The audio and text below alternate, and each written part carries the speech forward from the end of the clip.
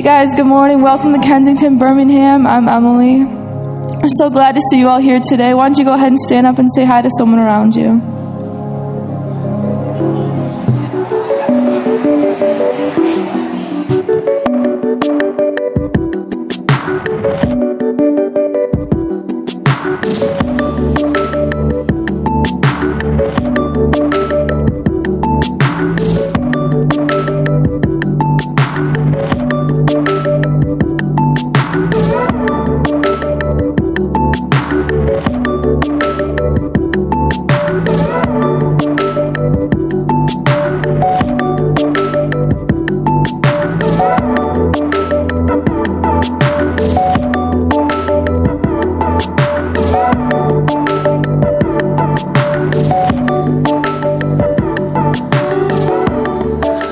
Well, hey, welcome to Kensington. My name's Josh. So glad that you're here this weekend. I'm part of our staff team here. Just want to welcome you all, whether it's your first time or your 1,000th time. We're just really glad that you chose to be with us this weekend. And like that song said, we just heard a song that said, we're a children that need to be loved, and we were willing. We came when you called.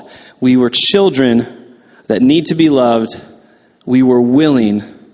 We came when you called. And today we're going to explore what it means for the church to respond to a question like that. We came when you called, and we're needing to be loved. And we're starting a brand new series here at Kensington, all across all of our campus locations, called Unstoppable Force. We're talking about what it means for the church to be a movement of God in our local community and in our world. So we're really glad you're here. Later in our service, we're actually going to hear from Steve Andrews and Dave Wilson, two of our founding pastors. So it's going to be a really, really special day. You chose a great weekend to be here. But before we get going, there's a few things that I get to share with you, and they all have to do with Easter. So who's experienced Easter at Kensington before? Go ahead and raise your hand for me. All right, so a vast majority of us. The rest of you, you're in for something extra special, because this year we have something incredible in store. And it's actually a three-part experience that starts on Palm Sunday, the Sunday before Easter, continues on Good Friday, the Friday before Easter, and then concludes on Easter Sunday. And so what that means is that you're going to want to do your best to not miss those three. We've got, of course, Sunday morning services on Palm Sunday. We have a service on Good Friday, and then we have services for Easter on Saturday and Sunday of Easter weekend, so you have a choice there. And the other thing you may or may not know is that Easter is actually our biggest weekend of the entire year. It's bigger than Christmas, believe it or not. And so what that means is that this place is going to fill up, and it's going to fill up fast. So what we do is we offer tickets for absolutely free to everyone. So if you look to your left, look to your right in your row, count those chairs, because an amazing thing that I've seen some people do is they actually go on reserve like a whole row, because what that does is it gives them an opportunity to invite that many more people. Maybe it's neighbors, friends, coworkers, of course, family. You're going to want to be here. Bring your kids on Easter especially. It's going to be an incredible, incredible time. And speaking of kids, how many have kids down the hall right now in our K-Kids environment? Yeah, moms, dads, awesome. Same with me and my wife. It's no different on Easter. In fact, it's even bigger, and some might say a little bit more energetic and better, if that's even possible. What that means is that they're going to be over capacity, and we need volunteers for our kids ministry. So if you're coming, I would just encourage you to maybe come with your family to one service and sign up to serve in our kids ministry down at K-Kids for another service. If you're interested at all in that, you can go online and hit us up on social media, call, email, or the best thing is, like, after today's experience, just head out to your right and go to the K-Kids check-in, and one of our team will be there to answer questions and get you signed up. It's super easy. You basically get to hang out with kids, show them the love of Jesus for one service during Easter weekend. And then the last thing, this is really cool. I'm really excited about this because my family wasn't able to do this last year. But if you're in the Beverly Hills area or anywhere around there, we get to partner with the city and help put on their Easter egg hunt for the entire city. It's huge. Thousands of people come, hundreds of families, thousands and thousands of eggs and candy and all that good stuff. Here's where you come in.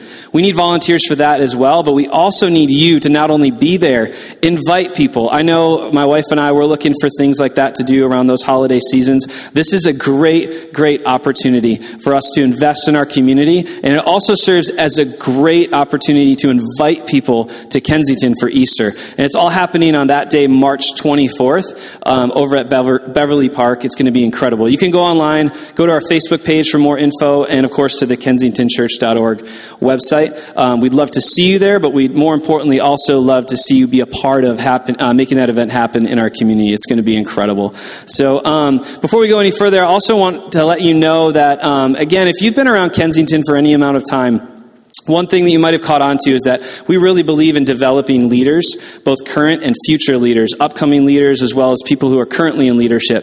And we do that through different ways, through our blog, through our weekend services, of course, through things like Leadership Gathering, which is our 2-day leadership conference that happens a couple times a year.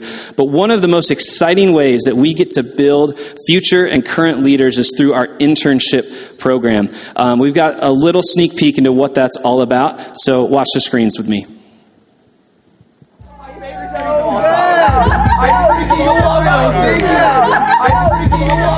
The Kensington Internship is a 10-month adventure of learning and life change.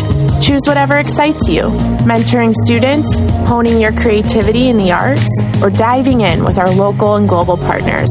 Whatever your passion, you will grow personally, professionally, and spiritually. Every week I can expect to grow and learn something. My own potential that I even see in myself has increased unbelievable amounts. Once you have confidence in who God is and seeing His promises, nothing else matters. A deep, intimate relationship with Him leads to huge changes on a daily basis. It's cool. Lifelong friendships are being built within this program. What started out as just an internship and having other interns has grown into like this really small wolf pack of solid guys that are always there. We always are there for each other and support each other. God seems to personalize the Kensington internship. He's been really teaching me that I am His daughter and that He delights in me just because of who I am, and I have to look at myself the way that God looks at me. Having real job experience, being able to get your hands dirty, doing actual projects, but also you're still learning. The internship program is for people of all ages and all walks of life. So whatever your background, we invite you to dream with us. What could God do with 10 months of your life?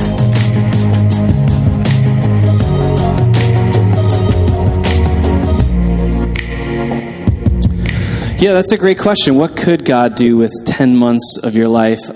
Me personally, I'm 35 now, but when I was 18 years old, I had the opportunity to kind of grow up in the church that my family went to, and my youth pastors at the time saw something in me that I quite frankly didn't yet see in myself. And they invited me to just continue to serve, and then they invited me to be an intern, and from there it grew and grew and grew as my leadership and responsibility got to grow, and I got to join their staff team at that church, and got to see God do incredible things through that. And I know that I wouldn't be the person or the leader or the man or the follower of Jesus that I am today without those opportunities. And then even over here to my left, your right, we have Brody on drums and Emily leading us this morning. Both of them former interns. Emily's actually on staff already with us in our student ministries department. And Brody, you're basically on staff. You're here as much as the rest of us too. But they're incredible. And you saw Jackson on there, one of our student ministry interns. So I just want to invite you into that.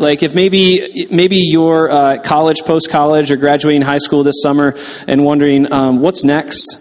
Maybe there's something in ministry for me, or maybe there's something more to leadership development in my life. Go to kensingtonchurch.org/interns and check that out. I promise you, it will change your life. It changed mine. So I know some of you are getting comfortable. I'm going to ask you to stand right now because we're going to take a moment and just sing together. We believe that worship is our response to God for who He is, and we just want to sing back and thank Him with grateful hearts this morning. And so just put your hands together. The words are going to be on the screen.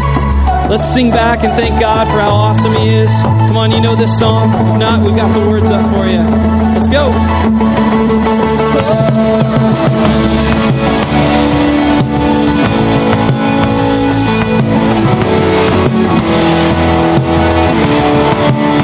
This is the day that You have made. Whatever comes, I won't complain.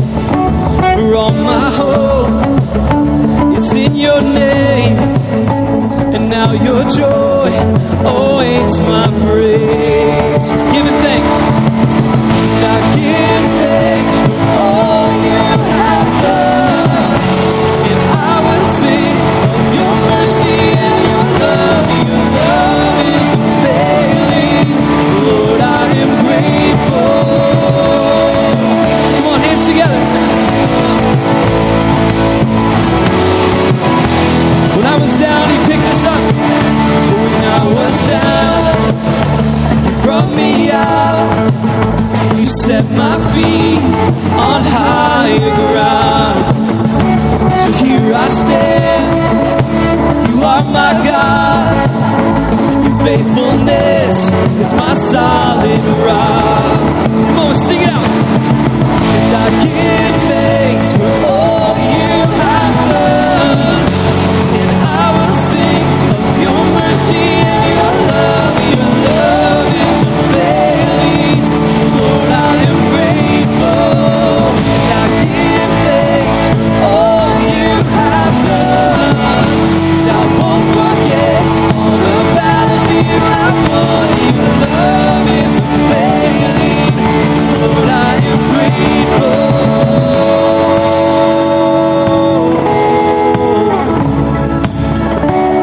Come on, we join with all of heaven singing. Oh, and as we lift our hands, the heavens open, heavens open. So let our lives declare the love our God has spoken over us. And as we lift our hands, the heavens open, heavens open. So let our lives declare the love our God has spoken over us.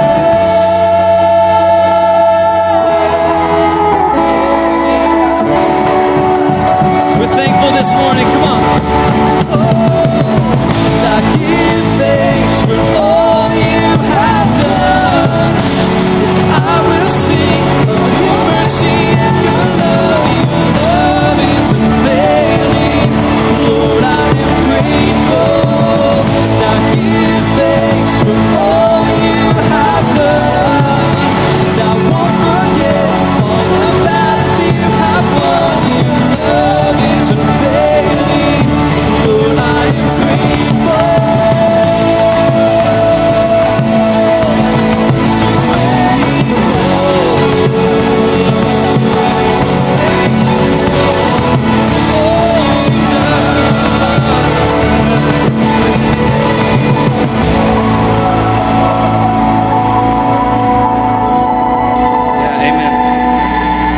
go ahead and have a seat. You guys sound amazing this morning. Again, we're so thankful that you are here because, like I said earlier, if you're just walking in, we have a special treat. Today, we get to hear from our founding pastors, Steve Andrews and Dave Wilson. We're starting a brand new series called Unstoppable Force. Again, we're talking about what it means to be a movement of God and what that looks like through this movement of Kensington. Let's catch up with Dave and Steve now.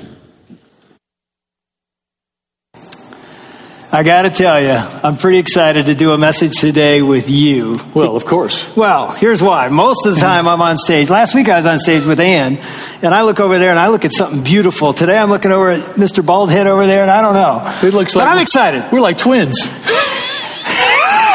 Yeah. Okay, sorry. What do you do with that? I don't know what to do with that. But here's what's exciting. You and I get to talk about, I think, one of the passions of our heart. It's the call of God on our lives. We get to talk about the church being an unstoppable force. 3-week series we're starting today. It's a really exciting time in our that's what brought you and me and Mark together all those years ago, 31 years ago. And what's amazing is, you know my story, and many of Kensington know this, but I grew up sort of hating the church. My mom, single mom, dragged me to church every week. No option. You got to go to church. And every year, I never understood this, we switched denominations. I mean, I look back, I was a Bapto, Metho, Episcopalian, Lutheran. I mean, and I'm not even getting them all. I had every denomination in my background. And it wasn't until I was like 16, I said, Mom, why do we keep switching churches? Are you looking for a guy? And she said, yep. Yeah. And we never found the guy. But here's so what you never connected. So you never built relationships. Yeah. My view of the church as a high school kid was I'm never going when I don't have to. And I went to college, never went again. Yeah. It's dead. It's boring. It's an insider club. Nobody on the outside's really wanted, even though they said they were. And they never did anything. It never seemed like anything happened in the community. And I thought that can't be God's dream for the church, but it's all I knew. Yeah, so mine's opposite. I went to a great church. The two pastors were boring. I mean, they were... Not like you. If you've ever thought I was boring, you ain't seen nothing. These guys were terrible. They would put the best people asleep. But it was an incredible group of people. They loved me. I felt believed in. But the weird thing was nothing ever happened. Like this, the church moving, it just never changed. And I remember even people that came in, if they didn't dress right, or if they didn't look right, or know how to act, pretty soon you could tell they got shuffled off to the side and then they would kind of disappear. And so I remember all my life thinking, believing Jesus was alive, but like nothing's going to ever happen. Yeah, and so here we are. Obviously something happened to us. Yeah. And I know your story, you know my story. The bottom line is Jesus got a hold of our lives. Totally. And as he got a hold of my life in college, I still did not have a vision of what the church could be until I was in a meeting where a guy was preaching, and he preached Matthew 16. It was the first time I ever heard Jesus describe the church. It's one of the first times he ever used the word church. And I tell you what, this is going to be the foundation of this series, is Matthew 16. Here's what God dreamed. This is really the foundation of our life, this passage. Yeah. This right here. Let's read it. It says, Matthew 16:13, when Jesus came to the region of Caesarea Philippi, he asked his disciples, who do people say the Son of Man is? Now stop for a second. I haven't been to Israel. I'm going in April. You've been there multiple times because you're special. Yeah, I'm special. But I'm going to be standing where he was. But I've studied enough about it to know in that area, Caesarea Philippi was like a shrine to the gods. Even Caesar himself was enshrined as the King of Kings and Lord of Lords. That was the title they gave to him. So here's Jesus, a penniless preacher rabbi with 12 ordinary men standing among these shrines to the gods saying, who do men say the Son of Man is? Now, the term Son of Man is really interesting. Jesus used that term about himself more than Son of God. Why?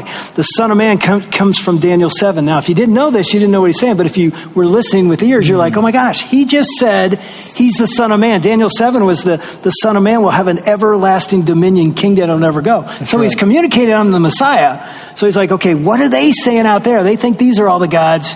Do they know who the real God is? Yeah, because all those kingdoms that were there, they're all rubble now. Yeah. But at that moment, that's who they bowed down to. Look at their answer. So they replied, some say you're John the Baptist, others say Elijah, and still others Jeremiah or one of the prophets. But here's a key question. And I think this is a question everyone in the world has to answer. He asked, but what about you? Who do you say I am? Maybe the most important question any one of us will ever answer. Who is Jesus? And you got to love it. Simon Peter answers, you are the Messiah, the Son of the living God. Jesus replied, blessed are you, Simon, son of Jonah, for this was not revealed to you by flesh and blood, but by my Father in heaven. And I tell you that you are Peter, and on this rock I will build my church, and the gates of hell will not overcome it. Yeah. Wow. So he cast Jesus cast this amazing vision of what the church is going to be. Now, you and I know, and I think most people here know, the church is not a building. It's a community of people. But here's what he says. He says it's going to be an unstoppable force. And so here's what I thought we'd do. Which is hard to believe when you think about how cruddy the church is sometimes. Yeah, but it can be, and God's dream for it, which the series is all about. That's what he's saying. It's going to be. So let's look at 3 thoughts on church from Jesus. And we took these right out of this passage. 3 thoughts. And you know me. They're going to be cute, but they're going to make sense. The first one is this. The church is built on a rock. Yeah.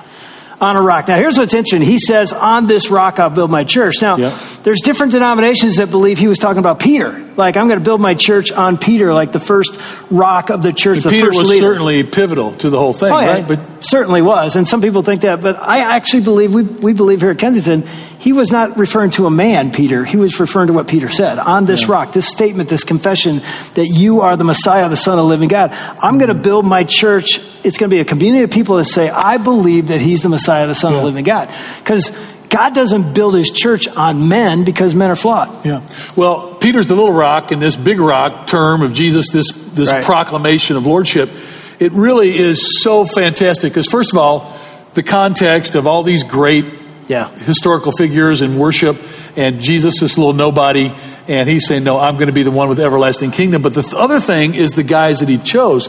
Even asking Peter to make the statement, because I was thinking about these 12 guys that were gathered with him. Peter's going to deny Jesus with foul language and with bitterness. Judas is going to sell Jesus. James and John, at the very end of Jesus' life, are going to try to buy their way into being the top dogs. And all the disciples are angry and frustrated and confused. And these are the guys, these men from the fringe of society are going to be the answer to the gospel. And then, when you read the New Testament, the Apostle Paul, who's a hyper-religious maniac killing Christians, he's called out by God by a shining light, and then he carries the gospel to the Roman and the Greek world that ultimately brought the gospel to all of us who are listening in this room, came through Paul and through all these flawed, messed up people. And obviously one of the great things about what you just said is if God could use those guys, he can use us. Yeah. Right? He can use anybody. Yeah. I mean, you sort of look at that and it's like, how in the world did the church even extend to 2,000 years later? Here we are. It's because God used those people. What did they have in common? One thing. Think about this. Every time you go to Israel, you just got back from Nepal. What's the one thing you find over there in common? The people you're with believe what? Jesus. Jesus is the rock. Lord. That he's the Messiah, the Son of the living God. And that's the church. Whether it's, in a building. It was so beautiful on Monday. A couple guys and I went to a man's house that family goes to Orion campus, and he's dying of brain cancer. He's got a 14-year-old daughter. 8-year-old son, his wife was there, and we baptized him right off his master bedroom into his bath. He can't walk. We had to carry him in there, and he has an unbelievable faith. We were all in tears, not because he's possibly dying, barring a miracle. We were in tears because this man was confessing Jesus as Lord, and it was so beautiful to be, what were we? We were the church, not in a building, in a house.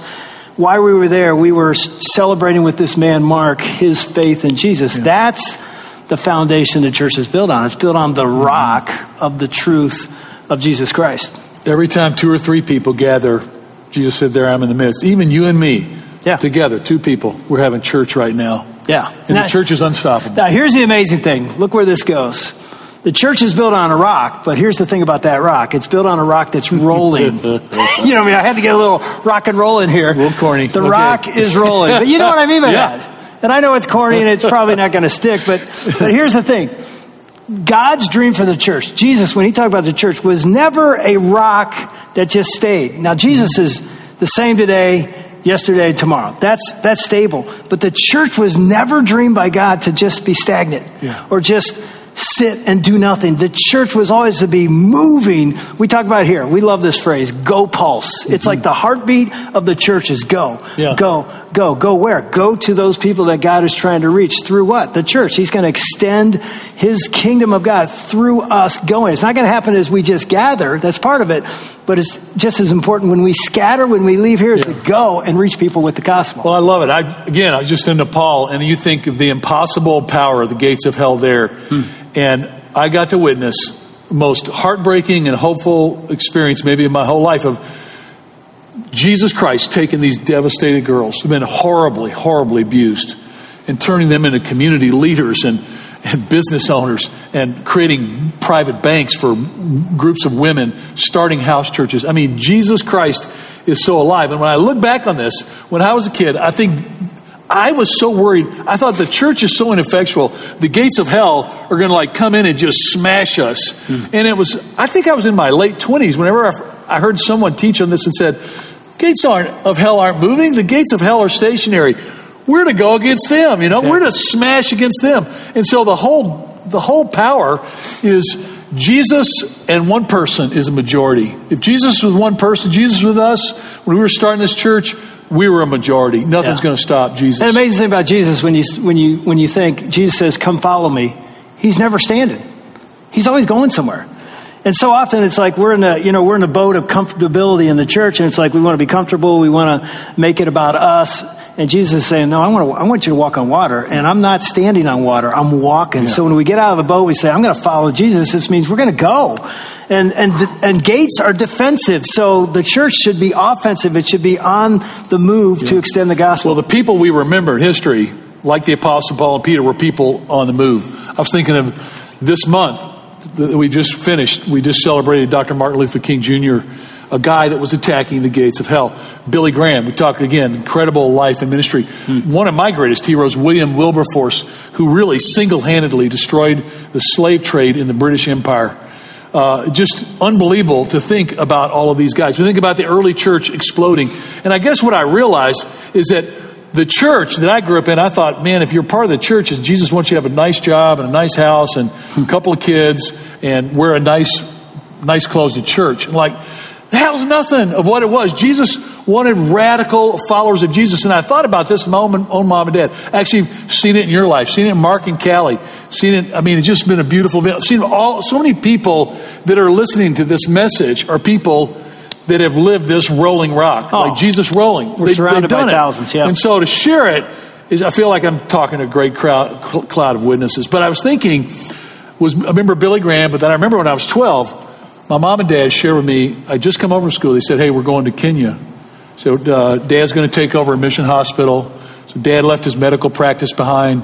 And by the way, Dad was like an endangered species. He was an outspoken follower of Christ who was a general surgeon, a physician, and he was invited to speak everywhere. And he was a fantastic teacher. My mother started Bible study fellowship in Memphis with Marion Fraser that grew to 2,000 women. They were amazing. But Dad left his practice. We went to Kenya. We left my brother, who was a high school All-American football and baseball player. We missed his senior year. And that to me was crushing because I loved him and was so proud of him. My mom left her first grandchild, who had just been born. And we moved to a remote area of Kenya in the Aberdare Mountains. And what I saw was that Jesus Christ was not status quo Jesus. He was adventure Jesus. It's like he was the living Jesus that was worth following. And it was that year that changed my life. That year is the reason Kensington exists. I would have never, ever done what I did if I didn't see them following Jesus. That was the same mom and dad who gave away 50% of their income every year that I remember. Because Dad's checkbook was open to me. He shared that and showed that to me. And I thought, Jesus is calling every one of us to that same Jesus, that same calling. It's the same Jesus that moved my mom and dad to Kenya, the same power that raised Jesus from the dead, the same Jesus that got you at Ball State University. It's the same Jesus calling right now. Yeah, as you were sharing, I was thinking, when I first met you at Faith Church, the church that planted us, that's what inspired me. Yeah. We'd go work out together, pump big iron. Look at that, man. Yeah, feast your ass on that. People are laughing like, you guys never did that. We did. We actually worked out several days a week. And the funny thing you remember is we didn't talk about weights or our bodies. We talked about the body of Christ and dreaming that God wanted to do something radical in Detroit. And now thinking he's not only done it here, but he's doing it locally and globally. And it's crazy to think, because I used to think if you go into like full-time ministry, vocationally, you're going to like the minor leagues. Like the big leagues are up here making money and getting stuff and this. And I realized, no, this is as important as anything. And people that are in the big leagues, like making money, if they're going to their workplace with a vision of I am the church, I am to extend it in this cubicle, in this hospital, in this school, wherever I am, that's the big leagues. And that's the church. Oh, it is the church. And so we joined up, and it's like, man, we want to be a part of a revolution that would literally change the world. And it's so cool to look back in 28 years and think we have. I got to read you this quote. Okay. Alan Hirsch said this about the church in a book called Forgotten Ways. I love this quote. He said, if we want our kids to grow up and be nice, middle-class, well-adjusted college graduates with PhDs and nice haircuts, then my suggestion to you is, hey, quit it. Then my suggestion to you is do not introduce them to the Gospels, because there they will meet a Jesus that will cause them to lose their lives for his sake. There they will meet a Jesus who will redefine every relationship they have. Talk about what that means. Man, I just think people are not interested in just doing something because you're supposed to do it. They want to do something that is alive and purposeful, something that could overcome their depression or their mental struggles or their desperation. It's something that is truly worth your life. And knowing Jesus Christ is alive and that his love endures forever, that he does lead an everlasting kingdom. Like he said at Caesarea Philippi, I want to be a part of something that lasts, and I want my life to be invested on something that lives beyond me. I don't care if my name is remembered, but I want the name of Jesus Christ to go forward in this world. Yeah, and when you think about the one that leads the church, it's not you, it's not me, it's Jesus. He's the rock, he's the founder. He's moving.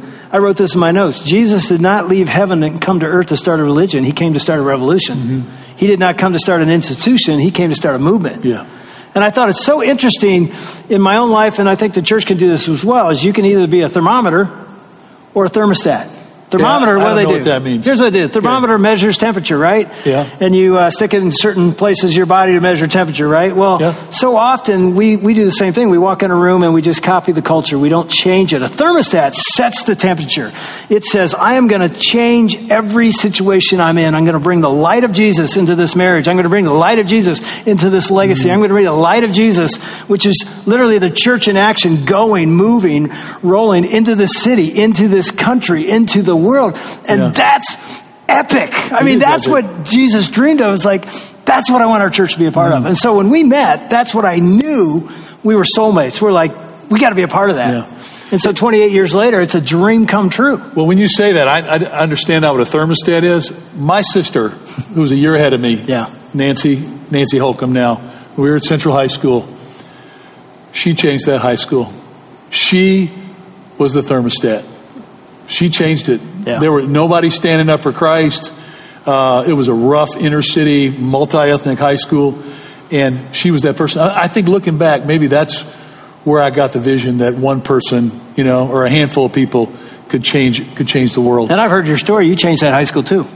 Yeah, but it started. Yeah. It all went back to her. She started a legacy. She gave me the courage to do it. You continued it. Yeah. And it's really interesting when you start to follow Jesus, here's what happens. One of the first things that happens is you no longer have your eyes on yourself. You start to realize it's not about me. It's about him. Mm-hmm. And he wants to use me and us, the church, the community, to serve others. I can remember the year I ran the Detroit Marathon for Hope Water. Did you know I ran the marathon? Oh, man, I bet you smoked it. I ran the relay, which means I ran the last 7.3 miles. Oh, boy. So I got That's a lot further than I ran. Well, whatever. I got to finish the race with Steve Norman and Josh Eisenhart and Zarbaugh. It was awesome. But as I came running in, I'm in tears. Not because I ran 7 miles and I'm in trouble. I was fine. It was like, oh my gosh, I'm crossing the finish line, not for me. Because hundreds of people have given money in my name to Hope Water to put wells in Africa for people who will die without water. And so as I'm running across the finish line, I'm thinking, I'm part of the church. I'm part of God using me and thousands of others to bless somebody else that I'll never even meet. I thought, that's a church on the move. Wow. So here's the thing. We got one last point. But as we do this last point, I thought, what a great time to take the offering. I mean, people gave and are giving to different campaigns and Hope Water. So many of you give to Kensington online. It's amazing. 70% of our giving's online. I just want to say, thank you. I just saw a new safe house going up in Nepal. Yeah, those are the kind of things that happen when you give. Some of you are brand new here today. You're our guests. You can let it pass. But those of you that give, thank you. You're making a difference because you are advancing the kingdom of God. What Jesus dreamed of the church, you and I are a big part of, and giving is a significant part of that. Okay, last thought. We got the church is built on the rock. The rock of what? The confession that he is King of Kings and Lord of Lords. The church is built on a rock that's not stable. It's always moving. And then here's the final one. The church is built on a rock that leaves a mark. Yeah. So in other words, I mean, like you said, this church is crashing against the gates of hell. These defensive gates that say you're not going to penetrate darkness. Though the church is not just rolling, it is everywhere the church goes. Everywhere a believer goes, they leave a mark, a dent, a significant impact for God. I see our community doing it everywhere. All of our campuses, Jesus Christ moving through people, through God's calling, through things that are happening inside and outside the church. And I remember this. I remember when we started, we felt so feeble. We felt determined. Yeah. We were like, oh, we're in a church. We just like, hey, we're so tiny. But the thing is, God doesn't care how tiny you are or how weak you are. He is powerful. And he decided to do something that was truly amazing. And I remember people were saying we're crazy. I remember almost every pastor or friend that I knew hated what we were doing. We were a little crazy. We were a little obnoxious. I recognize that. And to think that when we started, that God just had this hand of blessing on us. But it's even interesting. Remember we were going to start our first campus. Oh, right there. We announced that we're going to start Rochester. We called it North. Remember, campus. We called it Kensington North at the time. And I came off the stage after announcing that to the Troy campus, and a guy walked up to me, and he was mad. And he goes, that is the stupidest thing I ever heard. You're going to destroy this whole thing. You got something great happen. People are going to leave here. That is the worst strategy ever. Yeah. And I had to look at him and go, I think God's calling us to do this, and here we are. This summer, we're going to start our 59th U.S. church plant in Nashville, Tennessee, and you'll be hearing more about that.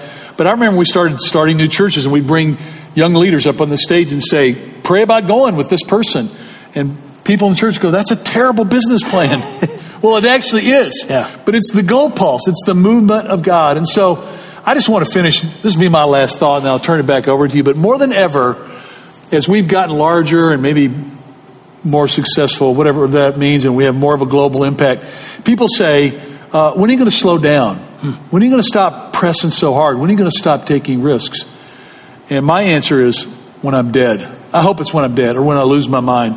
Because if Jesus Christ is risen from the dead, if Jesus Christ, who stood there at Caesarea Philippi, is really alive, and he defeated death, and he sits at the right hand of God the Father, then we are never going to stop. We're never going to stop trying to reach people. And we wanted to reach our contemporaries.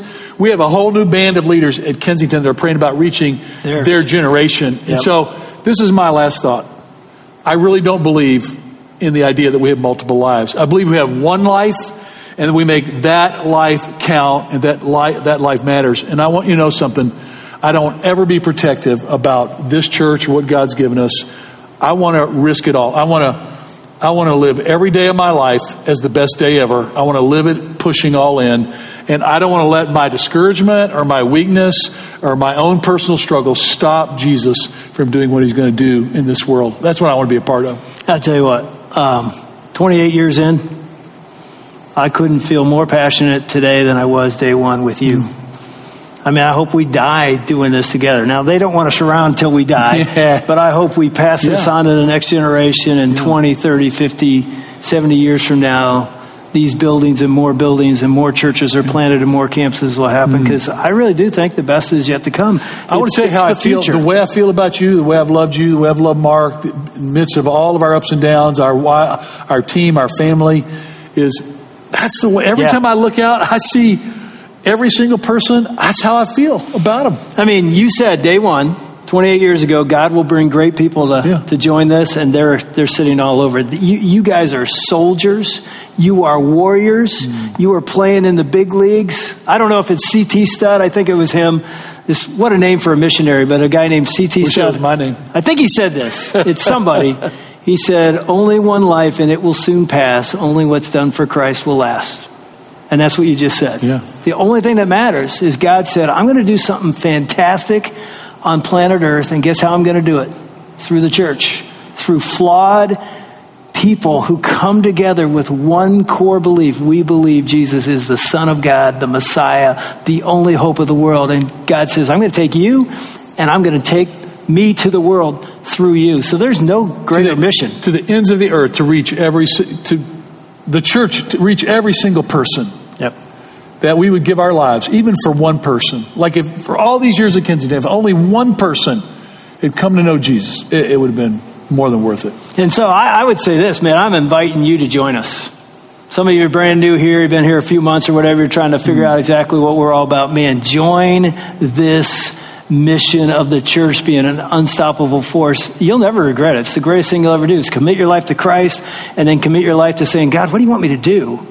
What part do you want me to play? Because I tell you, God doesn't want you to sit and watch. I talked to a guy today who told me 3 years ago he came on a Sunday in October, and 3 weeks later he was serving. And he's been serving ever since. And it's just, that's exactly what he wanted to do. He just saw the life in this guy as he's like, God is using me to change the world. And so here's what I say. We need you. And it requires energy, time, and even finances. And we've got an epic campaign that we're in right now that we want you to be a part of. Many of you already are. And we want to show you a video where Greg and Steve sat down and talked about what God's doing here and what God's going to do here in the future. I want you to watch it because I want you to join with us on this epic mission.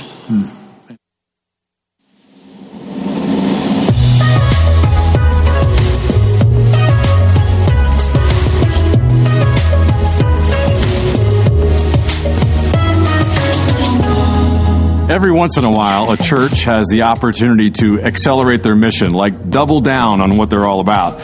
And over the years of Kensington's existence, we have had just a handful of those very special times. And our Everyone campaign is the most recent example of that. This was a 3-year window in which Kensington Friends are giving over and above their regular financial support. We are approaching the last year of those 3. A few thousand people have already given toward this, and we are so grateful.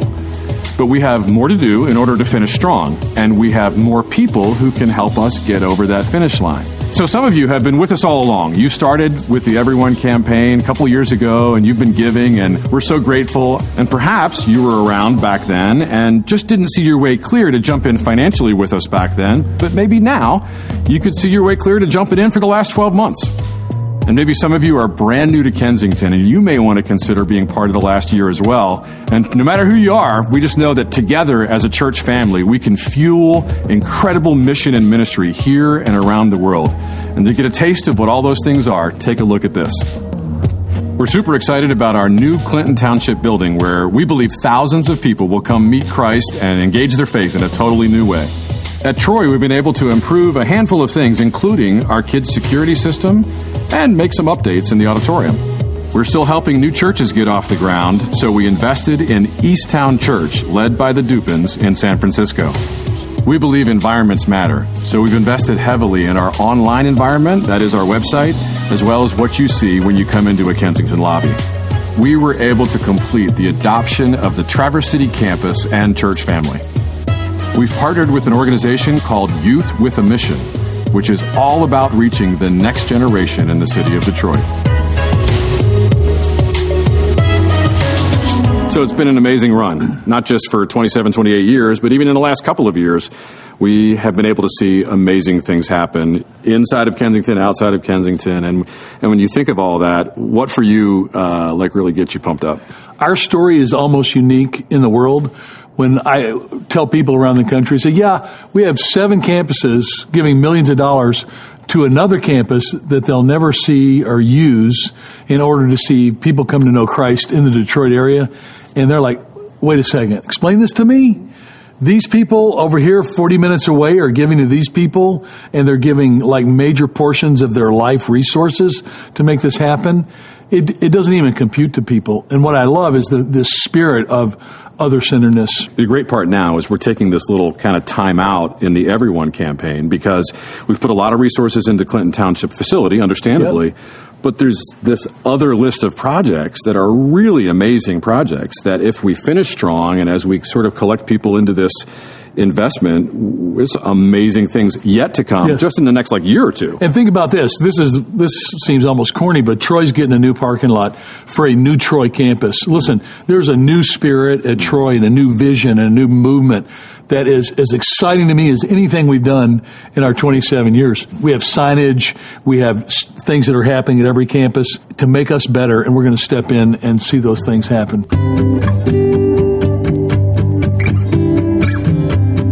Was that your dream, when you said, I want to be a church planting operation, a church planting church, which is why people think we're crazy, right? Because we're always sending people away from our church.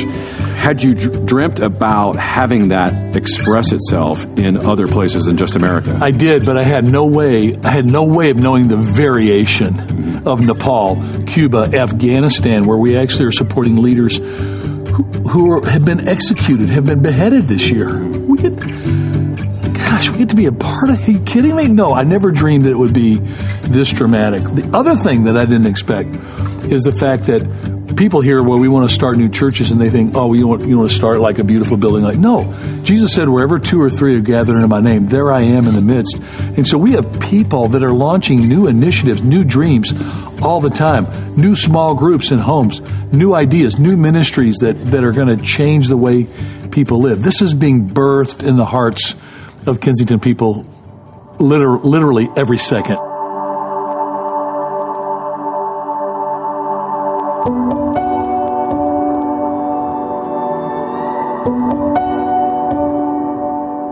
You know, I think sometimes when people see Kensington and they see some of the great things that have happened and the buildings we have and all these wonderful people around us, they're like, well, what do you guys need? I mean, why would you even be asking for more? Like, are you building some sort of an empire? Yeah. Well, the empire that's being built belongs to Jesus Christ, not to me. No one on this staff owns any of this. This belongs to the Kensington body. And what is amazing to me is that whatever we do inside, we do far more outside. We're going to launch our 59th U.S. domestic church this year. We are going to touch over 1 million people with the gospel of Jesus Christ globally. It's like what we do here at Kensington, it's like the epicenter of everything going out. Almost like we're collecting resources so that we can actually send them out. Yeah. And then the greatest resource is the people themselves as they go out to do what God's called them to do. So there's probably a couple thousand people listening to this conversation right now, and we still have a year of the Everyone campaign to go. What would you love to see happen? Very simple. I want 100% of us to be in to this Everyone campaign. I want every person at Kensington who's a part of Kensington now to be able to look back and say, I helped finish that Clinton Township building. It's going to be reaching people at Hall Road in 94 for the next 100 years. And I helped build that Nepal Safe House where young girls are being restored into church planners and community leaders. And I invested in Kaleo Kids and reaching these elementary schools and restoring and changing these kids' identities. And I was a part of getting Troy a new parking lot and Orion, building upgrades inside. The beauty of life is when you can say, we did this together. That's what I want.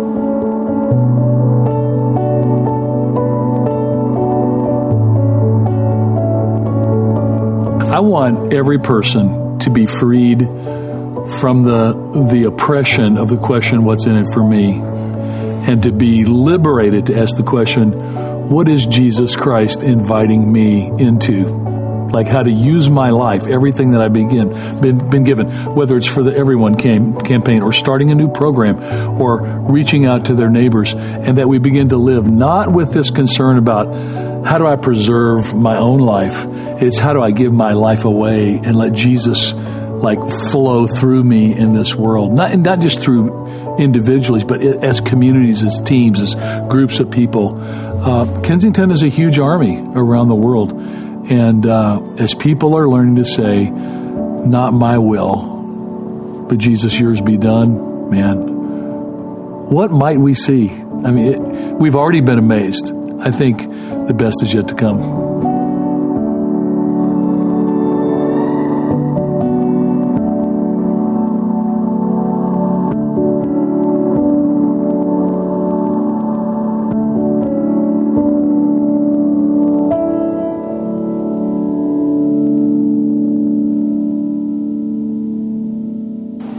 I am absolutely grateful to God that He put me in a community where people give selflessly. Like, I look around the country, I don't know of anybody that does it this way, where people give to other people, people serve, people launch. I was thinking Kensington started almost 28 years ago because people from around the country gave who never even came here. And that was the money that started this church. It's really a beautiful thing. I mean, you're right. It's so unique that people would give and they don't even benefit. Other people benefit from it. And the beautiful thing is we're going to ask you to keep doing it. That's us. We're always going to challenge and say, let's go to where God's calling us. And it's always going to require time and sacrifice and money. And discomfort. So the ushers right now are going to pass out this card, this brochure for you to look at. We're going to walk you through it. briefly, but it's literally a card that you're holding in your hand, which is God's sort of vehicle to say, do you want to join us and be a part of the future? Because here's what's truly amazing is, I look at the Troy campus right now and say, do you realize, Troy campus, you're sitting in a building that people gave to before you were here? Mm-hmm. Long before. 28 years ago, we started campaigns to say, start putting money away so someday when it's ready, God moves us. Think of this, Orion campus, where I spend most of my weekends. Think about this, Orion. You're sitting in a building right now that a woman from Troy gave the biggest, largest gift to start the campaign. She doesn't go to Orion, but she believed in God's call in such a way that we have a building because of somebody else giving. When we started, we said, man, wouldn't it be great if we could live in a community where nobody asked, what's in it for me? That's what we look at. Clinton Township, you're getting ready to move into a building in a couple of months where 80 to 85% of the money that's building that building has come from the other campuses. I mean, it's humbling. And it keeps us all humble because we need each other. Think about Birmingham, Shelby, and Clarkston, all launched. And what about Traverse City? Traverse City. The first $2.8 million of this campaign, the Everyone campaign, went to adopt them into the Kensington church world, which is awesome. So here's the thing. I love it. We're inviting you to join us with this Everyone campaign. Go ahead and open up this card. I just want to highlight a couple things on here. And the biggest thing is this. We're a year away from finishing this campaign. We started 2 years ago. It was a 3-year campaign, and our goal was $30 million. It's still $30 million. $22 million was pledged 2 years ago. And here's the amazing thing. $22 million was pledged by only 3,000 people at Kensington. We have an average attendance of over 14,000 people, which is awesome that many people pledged. At least 7,500 giving units, giving families and individuals. Yeah. Which is cool. You can look at that and go, wow, that's cool. And the other side of it is there's so much room for other people to jump in and join us.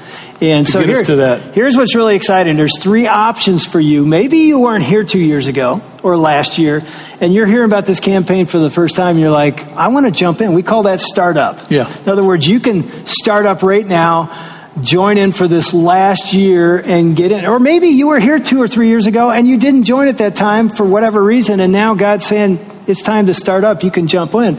And we put in the card just, if 750 people gave $50 a month, or 1,300 households gave $100 a month, or 2,000 households gave $250 a month. And I know people can do that. It isn't out of the question. That would make up the difference of what we're trying. We're hoping to get 5,000 families to commit to this, and that's a big jump. 3,000 to 5,000. It's a big step, but I think it'll happen. I think people want to join in. I think so too. So for some of you, it's startup. Yeah. The other one is I want to speak to the step ups. This is the 3,000 of you that, like Dave and me, have already made. A lot of us have made huge pledges, big challenges, and I'm so grateful.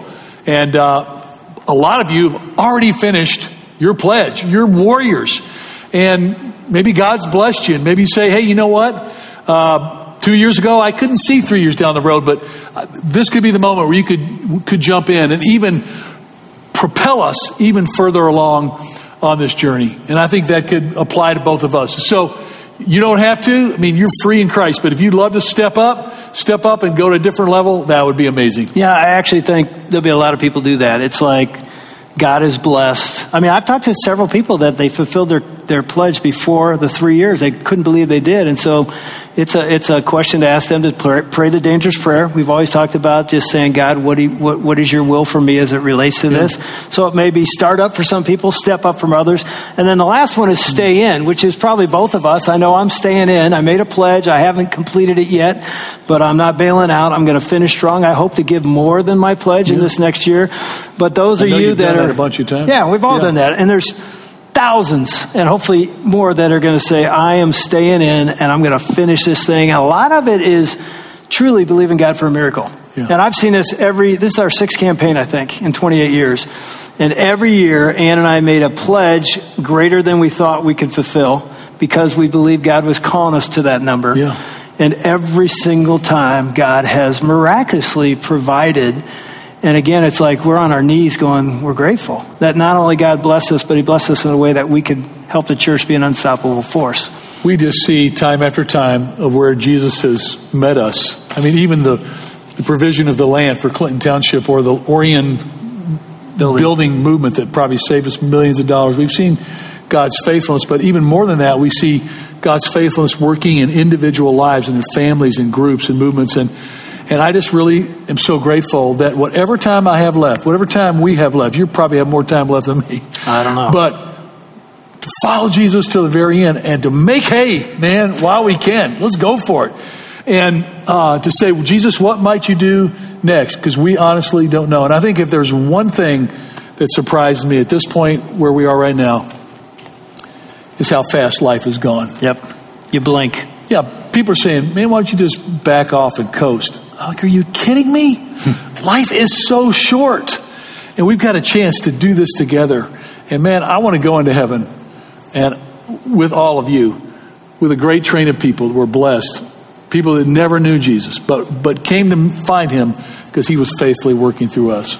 So I'd ask you to take this card and put it in a place of prominence. And just pray. I honestly don't care what you do. Yeah. But to pray about it and say, Lord, what are you directing me to do? Yeah, we really don't care what you do. We want you to go before God just like we have and continue to do and say, God, what do you want me to do? And whatever he tells you, do it. Do it with joy. Do it with joy. Pray about it with your family. Pray about it any way you want. And then he's going to lead you. He is going to lead you. And on the back of the card, you can see that's how you let us know. We're actually going to have a pledge Sunday in 2 weeks, Saturday night here at Troy and Sunday, where you can come and bring this and tell us what you're going to do. I really believe God's going to do a miracle. He's going to raise another $8 million. We're going to be able to do incredible things here and then locally and then globally because you and I are going to be soldiers and say, we're doing this because it matters, it's important, and anything that matters requires sacrificial effort and giving. And I want to say thanks before I pray because I believe God is going to use all of us to do incredible things. Yeah. Want to pray? Let's pray. Father God, thank you. Thank you for this mission of being a part of a community that is your church, that's unstoppable. And what a mission to live our lives for. It is worth our very lives. And you've called us to that, and you've called thousands way beyond what we ever dreamed to be a part of Kensington and beyond. And Lord, I pray that the next decade and several decades would not be something that's stagnant or status quo or mediocre. I pray it would be the best is yet to come. And so God, I pray you lead us. We'd hear clearly from you and we'd obey. We'd step out in faith like never before and trust you like never before. And we'll see you do greater things than you've already done, which has been incredible. But you're going to do even greater. So Lord, thank you for this army. Thank you for the soldiers. Thank you for Steve. And we pray that we would do your will and you'd use us beyond what we can even imagine or dream. In the name above all names, the name of Jesus, who is the King of Kings and Lord of Lords, we pray. Amen. Amen. Amen. We're going to close today, and like Stephen Dave said, today the only ask is to just evaluate where you're at. Sitting through that just reminded me how much I love this place, I love this church, and I love those guys. I love our leaders because they have what we call this go pulse. So if you've been around Kensington for any amount of time, you know that so much of what we do is focused outside. So reaching millions globally in our areas and all of that. So you've got this pamphlet, you've got this card, and I would just say, if you have questions, you can grab our team, any one of our staff team members, or go to Starting Point. But the best place to get information on even more details than what was shared today is on our website, /everyone. And so as we dismiss, I just want to encourage and invite you as you go out, walk across the lobby and check out the display that we've put up of just some of the highlights of the Everyone campaign. I know that my wife Rachel and I, we're in the startup phase because we're newer to Kensington, and so we missed the launch of Everyone, but caught the vision. And so now we get to say that we're going to start up and join in. And I know there's many others out there that are just like us, and I know it can be scary too. But pray about this, think about this, hang it on your fridge, put it on your dashboard, wherever. And then as you go today, go knowing that God is up to something special here at Kensington. It's exciting. He is moving. He is changing lives, and he is building his kingdom in our area. We're so thankful to be a part of it and so thankful for everyone here. Have a great week. We'll see you back here next week as we go into week 2 of our series, Unstoppable Force. See you later.